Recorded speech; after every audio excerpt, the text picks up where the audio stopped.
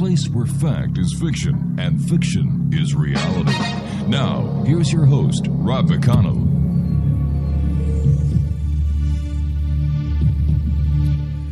And welcome back to the X-Zone, everyone. I am Rob McConnell. We're coming to you from our broadcast center in Hamilton, Ontario, Canada. My guest this hour is Ron Stone. We were talking about Ron in the past hour with Patricia Ress, and Ron is a nom de plume, so to speak. Ron keeps his identity to himself for one reason or another. And joining me now is Ron Stone. And Ron, welcome to the X-Zone. Well, thank you, Mr. McConnell. Now, Ron, what can you tell us about yourself without identifying yourself? Well, yes, as I mentioned this morning when I contacted you folks, I do travel under a nom de voyage of Ron Stone because I've had experiences in the past of inventing things that attracted the attention of governmental sources that were intent upon taking it away. Gotcha.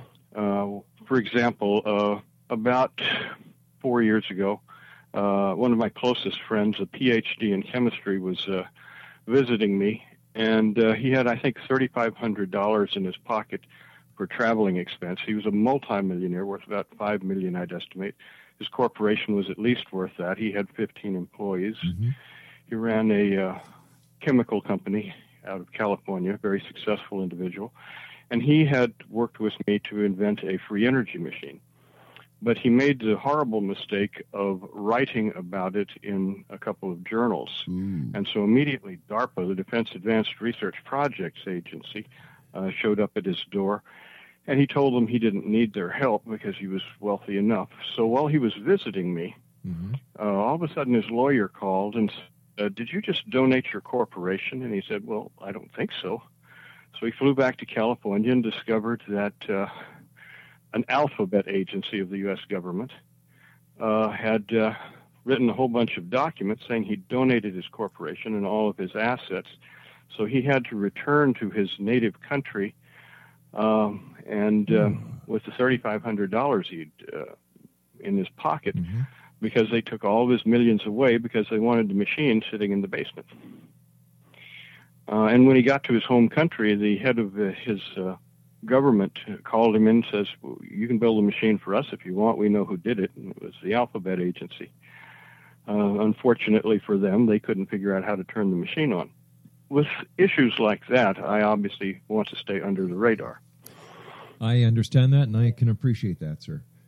How did you meet Patricia Ress? Well, she called me in 2009, 2010 period, about 2009. Mm-hmm. I was in Arizona at the time, and I was a close friend to a man named Joe Holbrook. He was, at that time, hands down going away the best psychic in the world, and he'd been my friend for, since 1979. And he was a very high IQ individual, as well as being a great psychic. In the 2000 edition of Guinness Book of World Records, for example, it told that the highest IQ ever recorded happened in Houston, Texas in 1955. A man came in and had an IQ so high, over 250, that they couldn't estimate it exactly. Well, about 20 years before that book came out, my friend had told me that he had taken an IQ test in Houston, Texas in 1955, and they said exactly that to him. So Pat wanted to write a book about him, his psychic adventures, things like that. He had more than just the ability to predict the future or something like that. He could teleport, and he could give me formulas for medicines like Edgar Cayce would. Mm-hmm. And so, although I was busy at the time with other things, over about 4 hours, I just told her about Joe, and she wrote it down and turned it into a book called The Library Upstairs, because he could read books out of a library in heaven. Right. That's how I initially met Pat. But over the years, she's become more interested in me because of my quirky mental processes. I'm pretty clever on how to invent things, calculate things, it's been difficult for them to find a question to ask me that I didn't have the answer to. So she's written 2 or 3 other books that were focused not just on my late friend Joe, but also on me. Now, according to information that we received from Pat in preparation for her interview, she told us that, you've been on Earth since the Middle Ages, and you've had 2 strong identities. She told you way more than I wanted her to tell you. Okay, but yes, I won't deny what the lady has said. She's revealing something about me that I wouldn't have wanted on the air, but I'll go ahead and tell you. It's a metaphysical side to myself. Right. Let's go back to the year that I was born. Okay. On the day that I was born, I remember being a sphere of light moving through a hallway in a hospital, and there was another one right next to me. Mm-hmm. And we went down the hallway to a big glass window where there were babies on the other side of the window and a nursery. And the sphere next to me said, "You're going to be that person." I said, "No, I can see that person's future. They're going to have a really tough time." "I don't think so." And the other person said, "No, we've timed it to the exact second you have to get in there." And he shoved me. It's kind of like pushing someone off a cliff. And so I fell into this baby and spiraled in through the chest. And when I looked out at my hands and moving in front of me, I thought, well, this is strange. I've forgotten how to speak my native language, and I'm having a bit of amnesia here. So I grew up relatively as an ordinary person, except that I had unusual memories. Like I could remember that exact moment I told my mother when I was about 5 years old. I remember little blue beads with white letters on them on my wrist the morning I was born. And so she went to the top drawer, poured out some loose beads on the bed, and they spelled out baby boy and gave my last name. Right. So I had seen something on the day I'd been born that I should never have known about. They'd been in a drawer for the first 5 years of my life. What had happened was the baby died, and that spirit left, and I came in to become this person. Why? Because I was a different individual. I had transmigrated from another body that was extremely old, died in another part of the city, and went over to this hospital nursery to take over. Now, who was this other person? Well, over time, it became clearer and clearer to me who this other person was. The memory started coming back more sharply over the years. And basically, it was a person who came here in 1412 A.D. from a spacecraft. He was one of several people on a craft. The craft came here because the planet where these people were from had recently been attacked by a civilization, and you can put that in quotes, of reptilian life forms. And these reptilians did a bombing of the planet, an aerial bombardment, and my wife was killed. So in my grief, I simply at some point left the planet. Our civilization was extremely advanced and repulsed these negative beings quite easily. But I wandered off, being the captain of a small craft with about 5 other people on board. And because we'd had taken some damage in flight from the reptilians, my craft was hard to control, and so I simply drove it hard into the surface of the earth when we got here, and I spent time with the Modoc Indians in northern California, and we crossed over the Bering Straits, and I spent some time living in such places as Florence, Italy. And in 1712, I came over to Florida on board a ship and didn't care for it too much. I went to Mexico City and then up country to the States at that point, where I stayed, married someone. There's even a photograph of me at some point, I think it was 1869, being one of the people that helped drive the Golden Spike that created the Transcontinental Railroad. So many decades ago, with having outlived all of my friends, and the coming of the ability to identify people by their DNA, I simply decided it was time to change out of this physical body into another one. The physical body I had was rather dynamic by human standards, and some of those qualities still take over in this body. I remember one time about 30 years ago, I was running a quarter horse ranch, and a horse decided to chase me, so I outran him. And I jumped over a fence and went about 25 or 30 feet, hit a solid steel guy wire, cut it in half, and kept on going. I have those kind of unusual physical abilities. My IQ is exceptionally high, and other qualities like that. I've been tested one time. My lung capacity was tested, and they were so surprised that the doctor who ran the clinic interviewed me for the next 2 hours. I was taking a physical, and he just checked me off on the physical as being perfect. And I said, "What's this all about?" And he said, "Well, sir, you have the strongest lungs ever recorded for a human being." And so I have various properties like that still are hangovers from this previous lifetime. Tell me about That's what. Tell me about your association with Leonardo da Vinci. Well, he was an Italian, Yes. and he lived in the same neck of the woods that I did. I spent about 300 years living in the Florence area. It was a difficult passage. I took on a German shepherd dog for part of the adventure, but he was the only thing that kept me alive as I got into Switzerland. And I crossed down into Florence and stayed there. At least the weather was good. And Da Vinci was all over the place. He was not just an inventor and a painter. He was a good man in other ways, and he had all of the characteristics of my psychic friend Joe Holbrook that I mentioned earlier. Da Vinci could teleport, and he knew things about the future. For example, in 1513, he was spending about 2.5 years in the Vatican, and in the Vatican, the records are still there, that in his notebooks that he left there, he used such phrases as according to the standard protocols of time travel. So he was well aware of things. My friend Joe, in his life, was known as the man from the Library of Truth because he could go literally up to heaven and read books that were in a library there. And for many years, I would just sit there and ask him questions, and he'd close his eyes and read out of a book. And he actually wrote a book called The Cancer Story, which was a condensation of 6 books in the library using extremely sophisticated language. And he could actually sit down at a typewriter with his eyes closed and type for an hour. You'd talk with him about something else. He'd turn and pick up the sentence where he left off on his typing. He literally did that. And Da Vinci was the man from the Library of Truth in his period 500 years before. So you're talking about the Akashic Records? Well, yes, in a sense.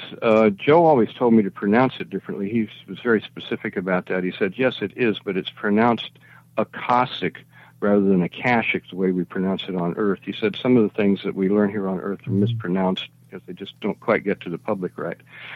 By the way, my friend Joe was mentioned on television last night. A friend called me from Florida and said she was watching a show called Ghost Adventures. That's being broadcast in Florida. And they sent a crew of people to film ghosts walking through a house. And the psychic that was there said, well, there are 7 ghosts in the house. And she named them all, gave them each one a first name, Mary, Joe, Fred, whatever. And she said, oh, and there's an 8th person here that wants to be known. And they said, well, who is the 8th person? And so she gave 2 names for this person, unlike the others. And she said, this person is Joe Holbrook. And that's my friend. That was last night on television. So, it's a very real thing. And Da Vinci was the same way. He understood time travel and teleportation. He was the man from the Library of Truth. Many of the things that Da Vinci came up with are not really revealed to the public. For example, the Vatican contains a working model of his airplane. It actually works. Fascinating. The world just doesn't know that. Da Vinci had the highest IQ recorded in human history. You can record it by an electromagnetic hysteris device. About 30,000 people were tested about 30 to 40 years ago.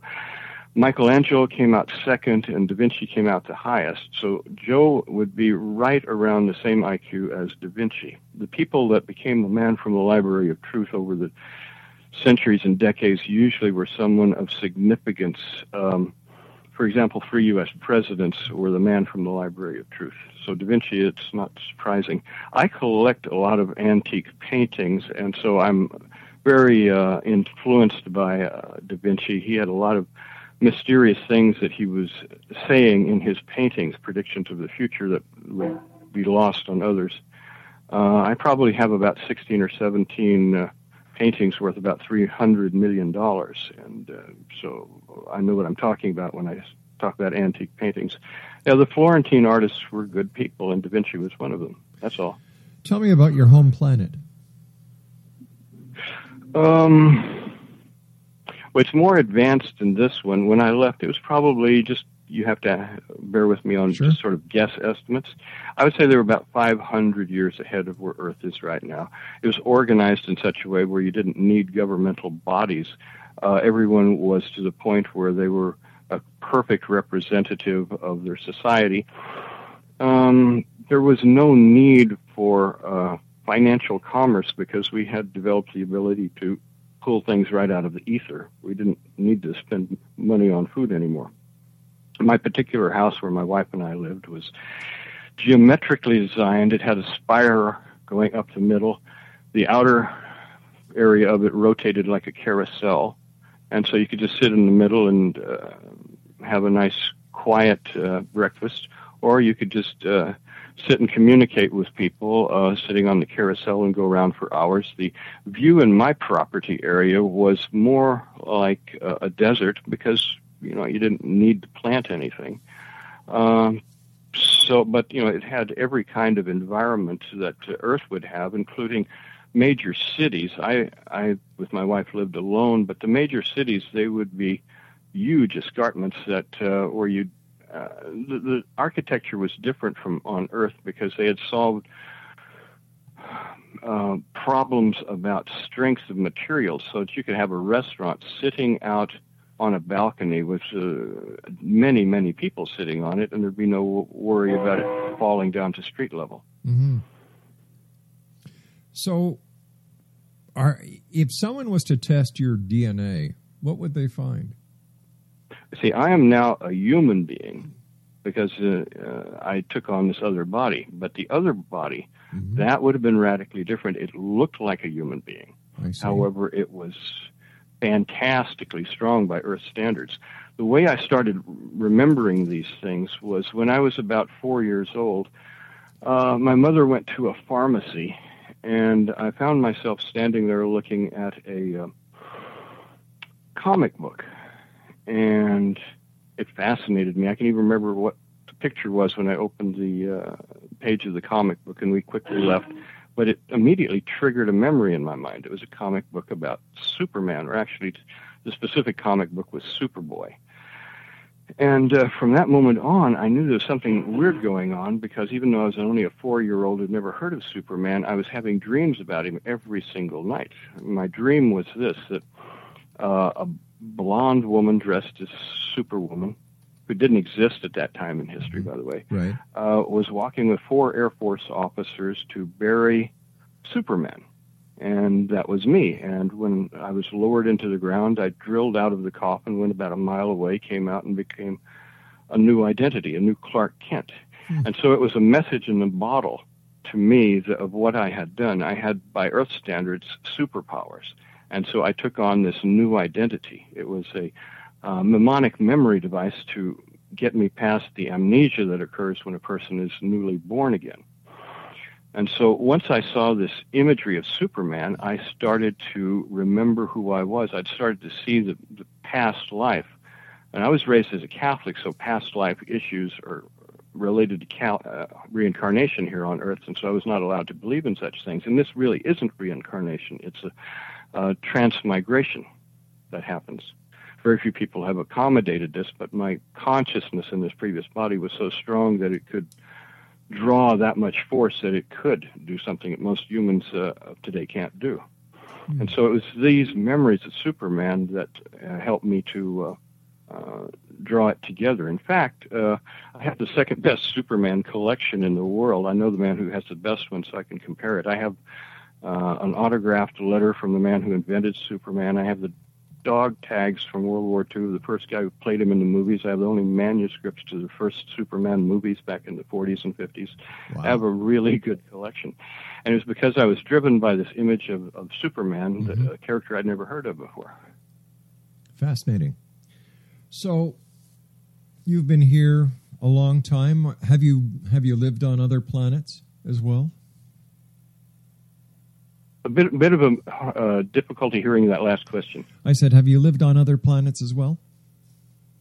Not that I've ever thought about.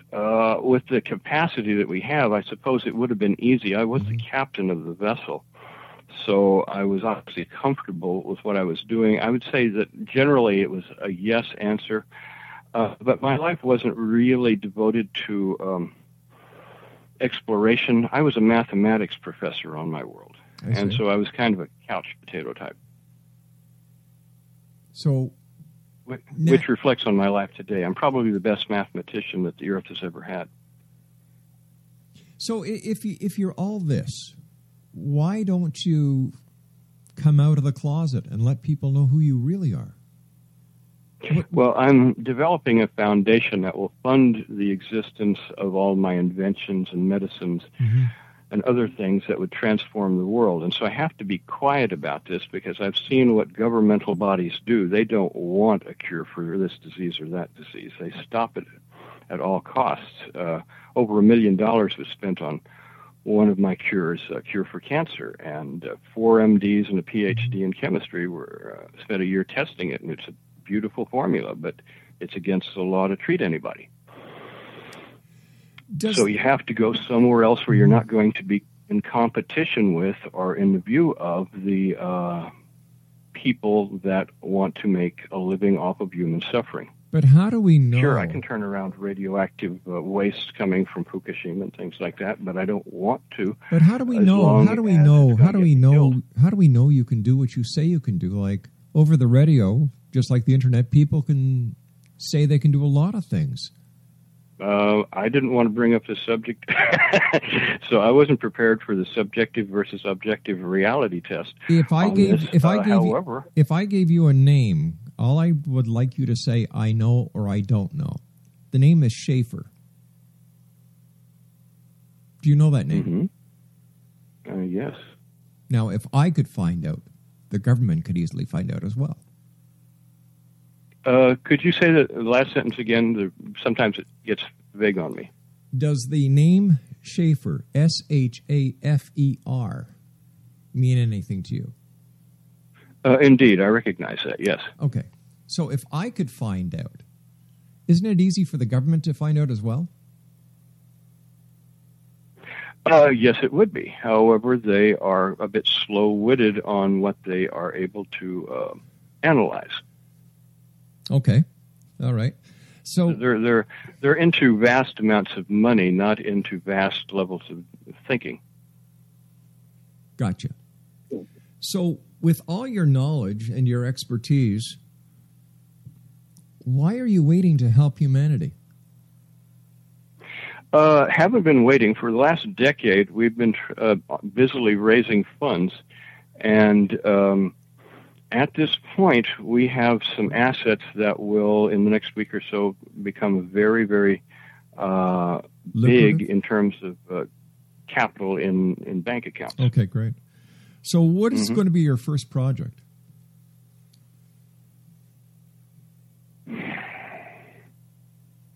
Like, how are you going to help humanity the best first? Well, I have about 36 medical formulas, so we're going to be putting about 300 MDs on board a ship and figure out ways to diversify these formulas so that we can get them to the world in inexpensive ways. We already have a fleet of ships that have been donated to us. Interesting. Yeah, it's not pie in the sky. If you were in my presence and that of my associates, you would see that we actually have very large physical assets like that. So what do you think the powers to be are going to do when you start making all these waves? I'm going to be as far away from the world as possible. I'm going to be as often as possible, not even standing physically on terra firma. So are you going to go to another planet? Well, I have to be here for a while. I remember someone that was working with me years ago went to a psychic in Europe. He was a PhD, and he told this secret about me to the psychic, who's roughly Europe's version of Joe Holbrook. And he said, well, you know this person is going to go back home. But I have an obligation to be here. It wasn't just a coincidence that I came here. There was a greater cause that I didn't understand, a spiritual reason that I had to come here. My knowledge base runs somewhere around 500 years ahead of the typical human beings. And so if I wasn't here, imagine just how much of what's potentially bad that's going to happen in the world would actually happen. I have to be here.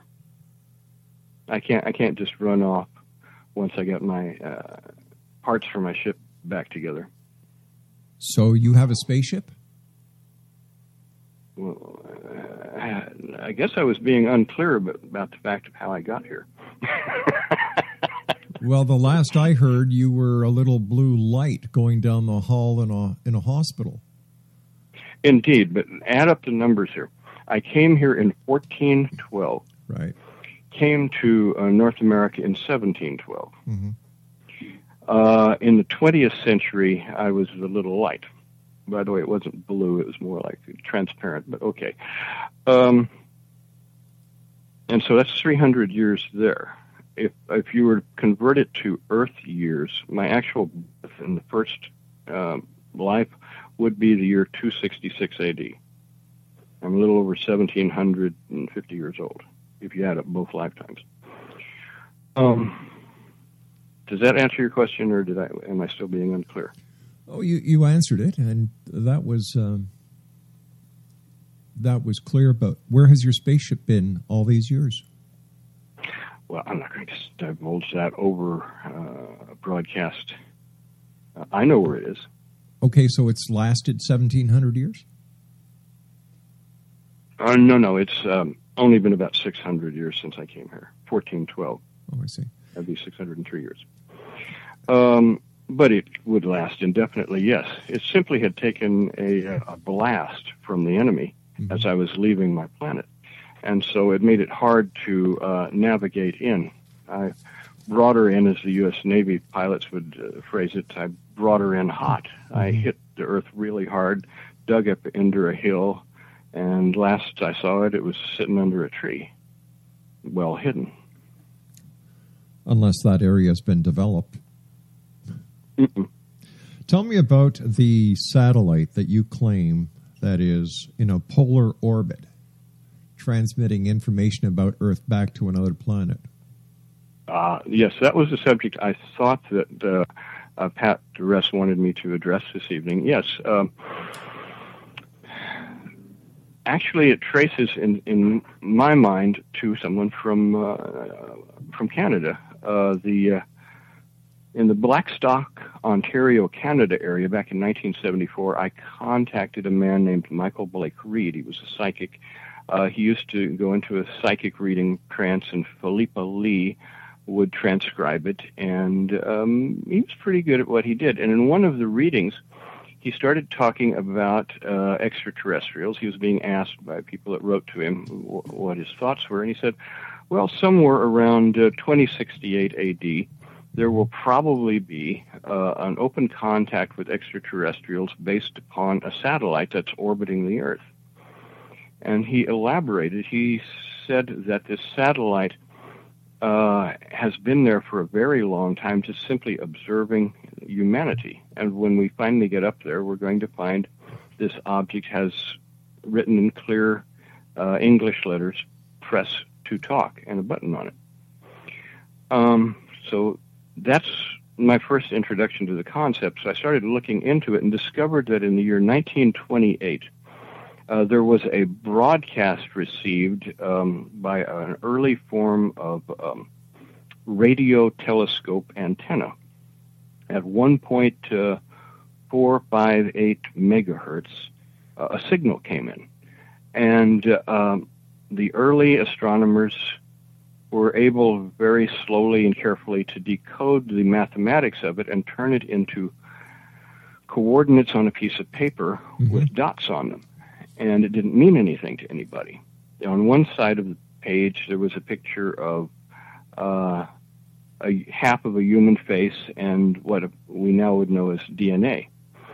The rest of the image was very unclear. It was just a bunch of dots. On one side of the page, there was one dot, and there was about a dozen dots on the other side. Well, back around 1968, or this is 1928 when the signal was received, around 1968, a Scottish astronomer named Duncan Lunan, and you may have heard his name, he was a fairly famous astronomer, announced that he had figured out what the 1928 message was. He simply took the piece of paper, folded it in half, and held it up to a light, and that one dot on the right-hand side of the page was now amongst all the other dots on the left-hand side of the page. And so it was a map of the constellation Bootes. Specifically, the dot in the middle would have been Epsilon Bootes. And he said, that's what it is. It's telling us who sent this satellite, someone from Epsilon Bootes. Of course, that's 203 light years away, so it would require some technology that was not available in 1968 to explain how this thing could have gotten so far. It's impossible to go that far with standard rocketry. Well, Duncan Lunan in 1968 was bitterly attacked by people saying he was a nut, it couldn't possibly be, so he retracted the statement, says, okay, I'm wrong. But later he became the head of the astronomy section for all of the United Kingdom. And when he was now important and couldn't be fired from a government job, he put his feet up on the desk and said, well, you know that thing I said I was wrong about? Well, nah, I was right. It's Epsilon Bootes sending us a signal. And that's where it stands today. Now, things that are concomitant to that information would be, for example, around 1960, a man in California was sitting watching television one night, and he started saying some strange gibberish, and his wife started writing it down, and it was some kind of communication from a computer orbiting the Earth. It called itself by the name Rhombus 4D, as in 4 dimensions. Rhombus 4D started talking through this man and gave several pages of information, and he said that this is the consciousness of a male being that was put into a computer about 200,000 years ago, and that he was watching the Earth, wanting to observe the humans developing here, waiting for the day that first contact could be made. That was 1960. Since then, other people have heard about it and made similar kind of commentaries. There's an unverifiable source recently said that it's been in orbit about 13,000 years, and it's one of 5 million that's in this galaxy used as navigation beacons for various civilizations. And it's also a really hard machine. You couldn't really blow it out of the sky. It also keeps changing its orbit. We know that. When it was first discovered in 1928, it was 225,000 miles from Earth, which would put it only a few thousand miles from the moon. It's no longer near the moon. It's in a circumpolar orbit above you in Canada. There is a rumor out there that an American astronaut has walked on the surface of it, and the U.S. government knows of it. They've tracked it for probably 30 or 40 years using their Skynet technology, and the government has given it the name DK, standing for Dark Knight, which is a reference to Batman, of course. Yeah. So what's the main reason for all these satellites and all this intelligence gathering? Where's it going to, and what is their use for it? Well, I would refer you, again, this is subjective information, but I would refer you to the kind of dribs and drabs of information that come out of Hollywood back in 1968. Arthur C. Clarke's three-page novelette, 2000's When a Space Odyssey, became a movie in which an obelisk was studying the Earth, watching humanity evolve for some special cause. Apparently, DK is exactly that. So when do you think, based on your knowledge, your experience, your age, when will contact actually happen on this planet? Quickly. Very quickly. 2068, by the reference to Michael Blake Reed of Canada, I think that's no longer a reality. I think that it's going to happen very quickly. Probably by the year 2023, we will be invited into a galactic group, using a Star Trek term, Federation, if you will. We'll be invited in by a group of people that kind of resemble Chinese. And I hope these people who resemble Chinese are a lot smarter with their finances than the Chinese that we have on this planet actually are. Amen, brother. Yes, they look like them, but then again, so many Chinese look alike also. So are we going to be getting help? Why don't Who says we're not? Well, look, the way the world is in chaos, we have global warming, we have pollution, we have people who are dying every day from diseases, we have people who are hungry, homeless. Why doesn't somebody from the great beyond, instead of just circling the planet, actually land and say, we're here, we're going to help?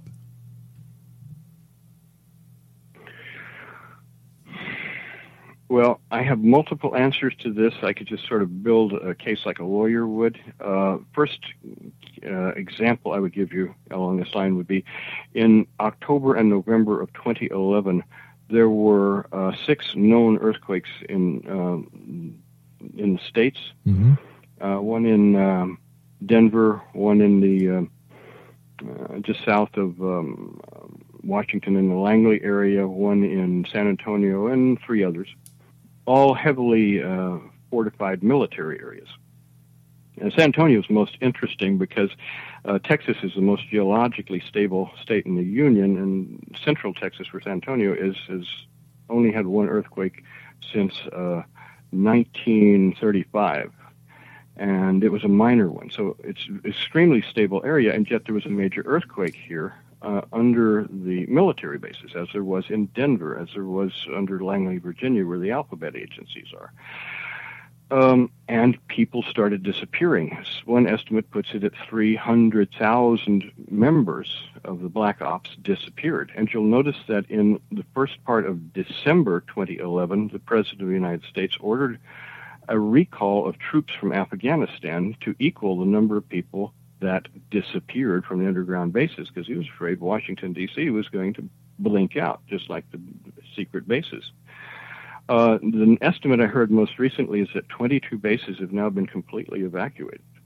So it's going on sub rosa, beneath the vision of most people, so that they can't react to it. So you're saying that 300,000 people have disappeared? Yes, sir. And government employees, Black Ops, yes.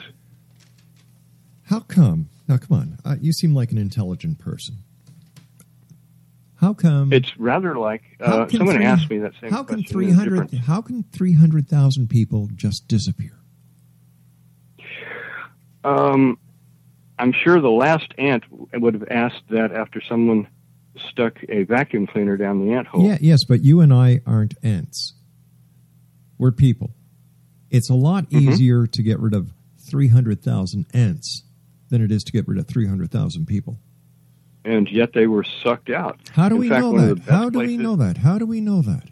One of the best places to get a job is in Denver, Colorado, because there are holes in the ground with nobody in them, and they need to repopulate. How do we know that 300,000 people were taken out, that 300,000 people disappeared. What's the proof? Or as they would say in the old Wendy's commercial, where's the beef?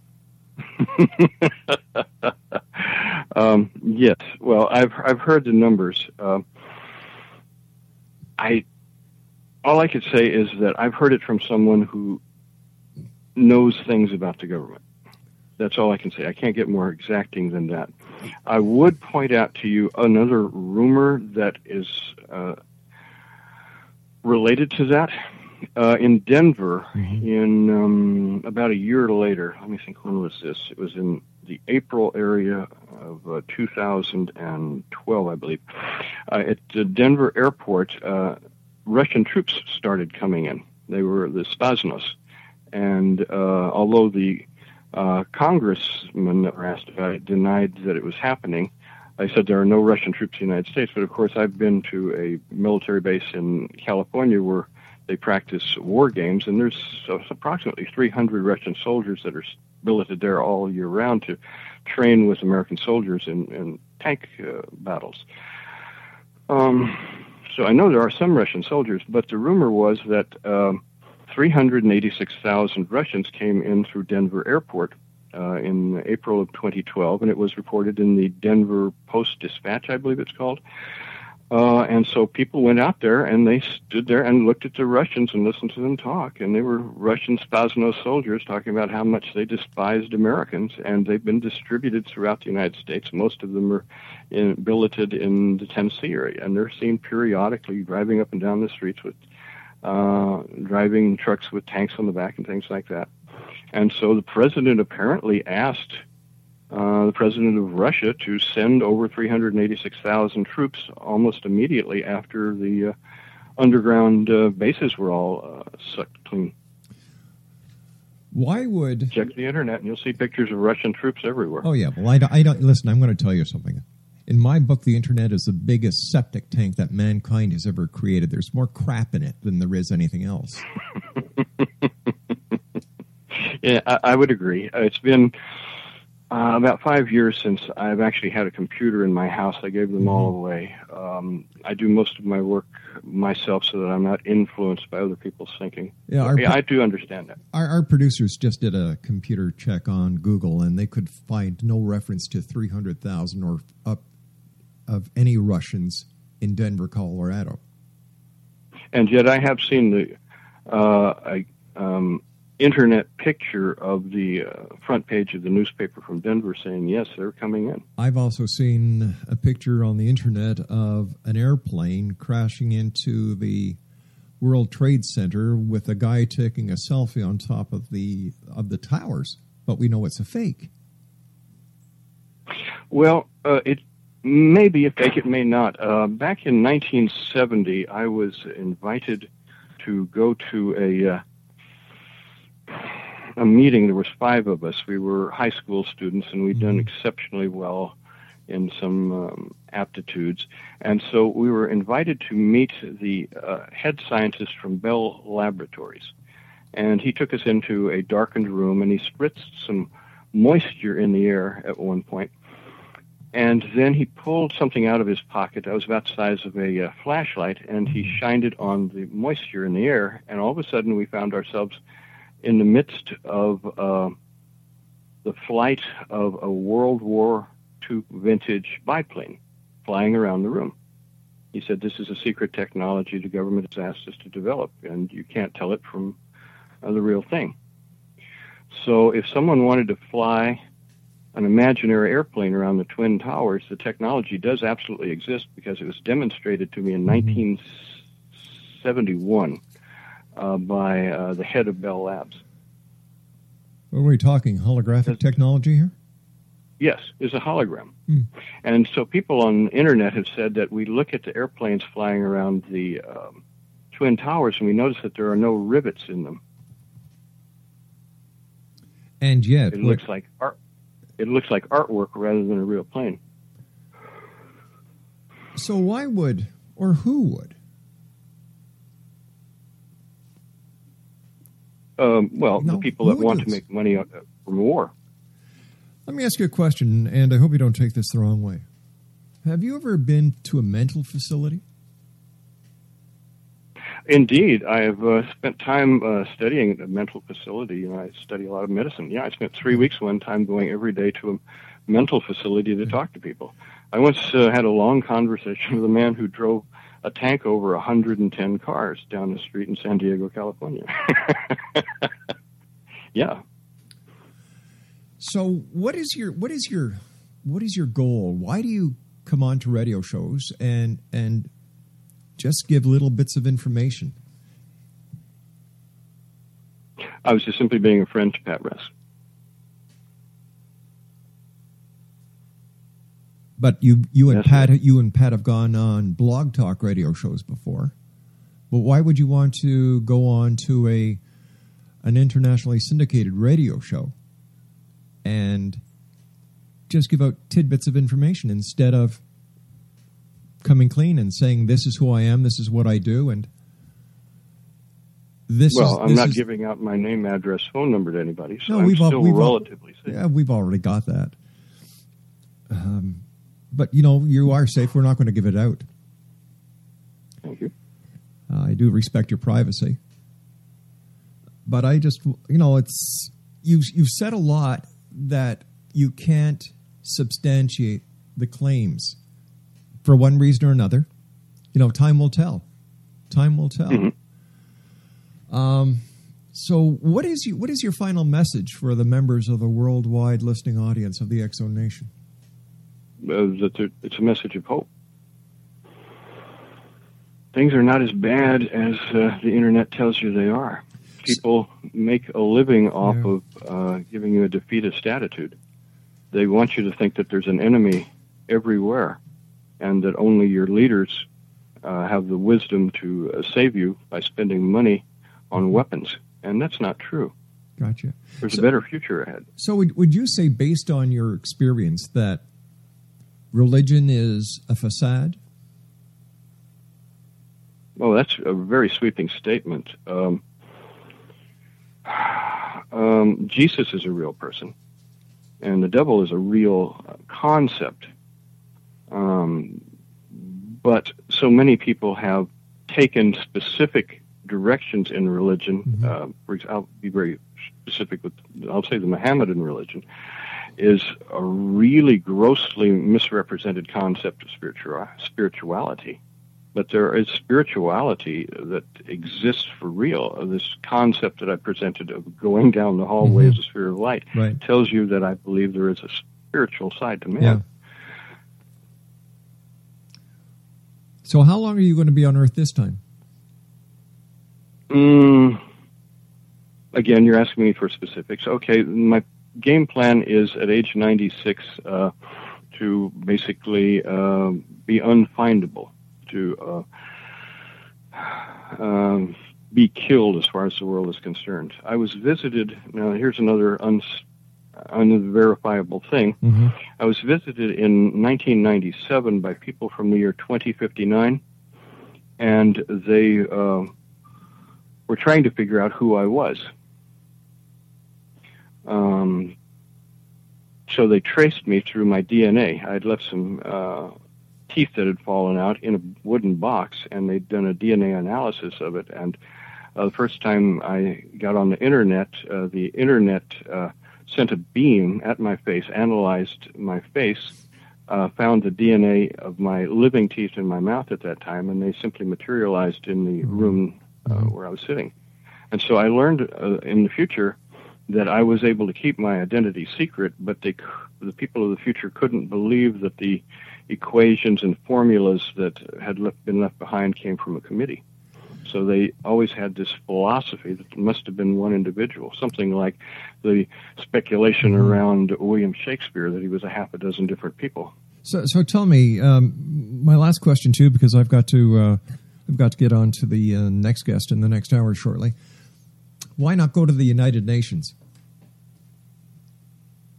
Oh, heavens, no. Why? That's a source of great corruption. Says who? Says I, after years of experience at finding people that want to take advantage of you. All right, Ron, I want to thank you so much for joining us. It has been a interesting hour with you, to say the least. So, and, you know, I'll be very interested to watch what happens in the future. Very interested. Good things will happen. Take care, sir. Have a nice evening. Exonation, that was Ron Stone.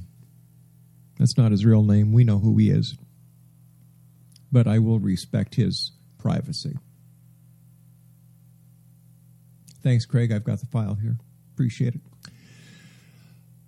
When we come back after the news at the top of the hour, the one and only Corey K is going to be joining me. We're going to be talking about everything from computers to Wall Street to China and who the hell knows what else. This is the X Zone, a place where people dare to believe and dare to be heard.